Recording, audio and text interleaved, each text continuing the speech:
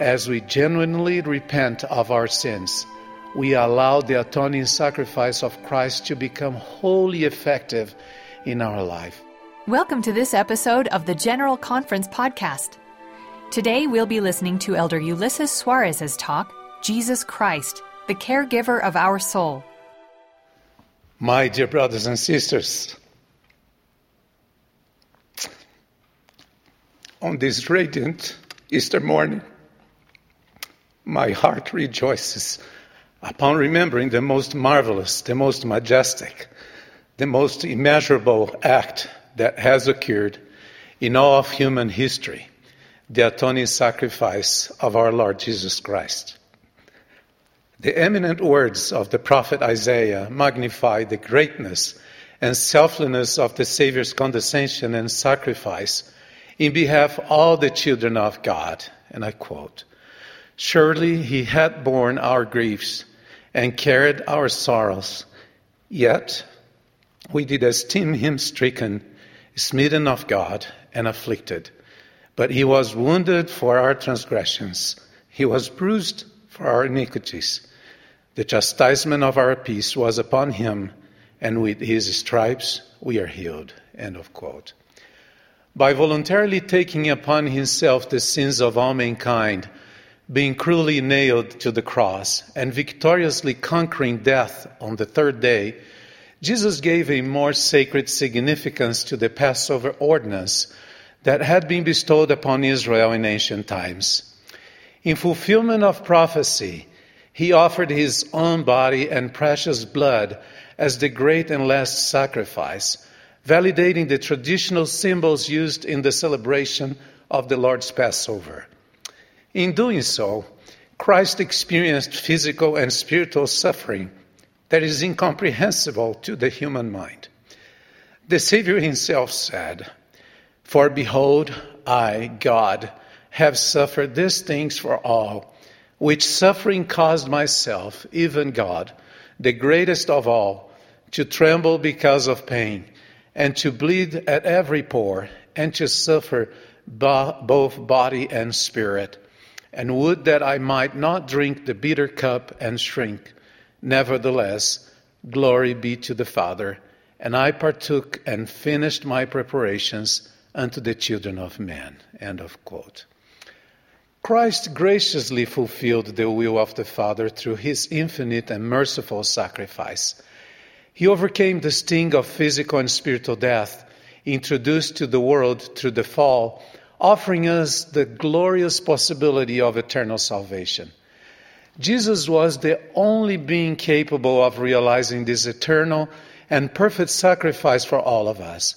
He was chosen and foreordained in the great grand council in the heaven, even before the world was formed. Furthermore, being born of a mortal mother, he inherited the physical death. But from God, as the only begotten Son of the Father, he inherited the power of lay down his own life and then to take it up again. Additionally, Christ lived a perfect life that was without blemish and therefore was exempt from the demands of the divine justice. On one occasion, the prophet Joseph Smith thought, and I quote, "Salvation could not come to the world without the mediation of Jesus Christ. God prepared a sacrifice in the gift of his own Son, who should be sent in due time to open a door through which men might enter into the Lord's presence." End of quote. While through his sacrifice the Savior unconditionally removed the effects of physical death, he did not eliminate our personal responsibility to repent for the sins we commit. Rather, he extended to us a loving invitation to be reconciled to our eternal Father. Through Jesus Christ and his atoning sacrifice, we can experience a mighty change of mind and heart, bringing a fresh attitude both toward God and toward life in general. When we sincerely repent of our sins and turn our hearts and will to God and his commandments, we can receive his forgiveness and feel the influence of his Holy Spirit in greater abundance. Mercifully, we avoid having to experience the depth of the suffering the Savior endured. The gift of repentance is an expression of God's kindness towards His children, and it is a demonstration of His incomparable power to help us overcome the sins we commit. It is also an evidence of the patience and long-suffering our loving Father has for our mortal weakness and frailties. President Russell M. Nelson, our beloved prophet, referred to this gift as the key to happiness and peace of mind. My dear friends, I testify to you that as we genuinely repent of our sins, we allow the atoning sacrifice of Christ to become wholly effective in our life. We will become free from the bondage of sin, find joy in our earthly journey, and become eligible to receive eternal salvation, which was prepared from the foundation of the world for all who believe in Jesus Christ and come unto Him. In addition to the majestic gift of salvation, the Savior offers us relief and comfort as we face our afflictions, temptations, and weaknesses of mortal life, including the circumstances we have experienced recently in the current pandemic. I can assure you that Christ is ever aware of the adversities and experiences immortality. He understands all of the bitterness, agony, and physical pain, as well as the emotional and spiritual challenges we face. The Savior's bowels are filled with mercy, and He is always ready to succor us. This is possible because He personally experienced and took upon Himself in the flesh the pain of our weakness and infirmities. With meekness and humility of heart, He descended below all things and accepted being despised, rejected, and humiliated by men, having been wounded for our transgressions and iniquities. He suffered these things for all, taking upon Himself the sins of the world, thus becoming our ultimate spiritual caregiver.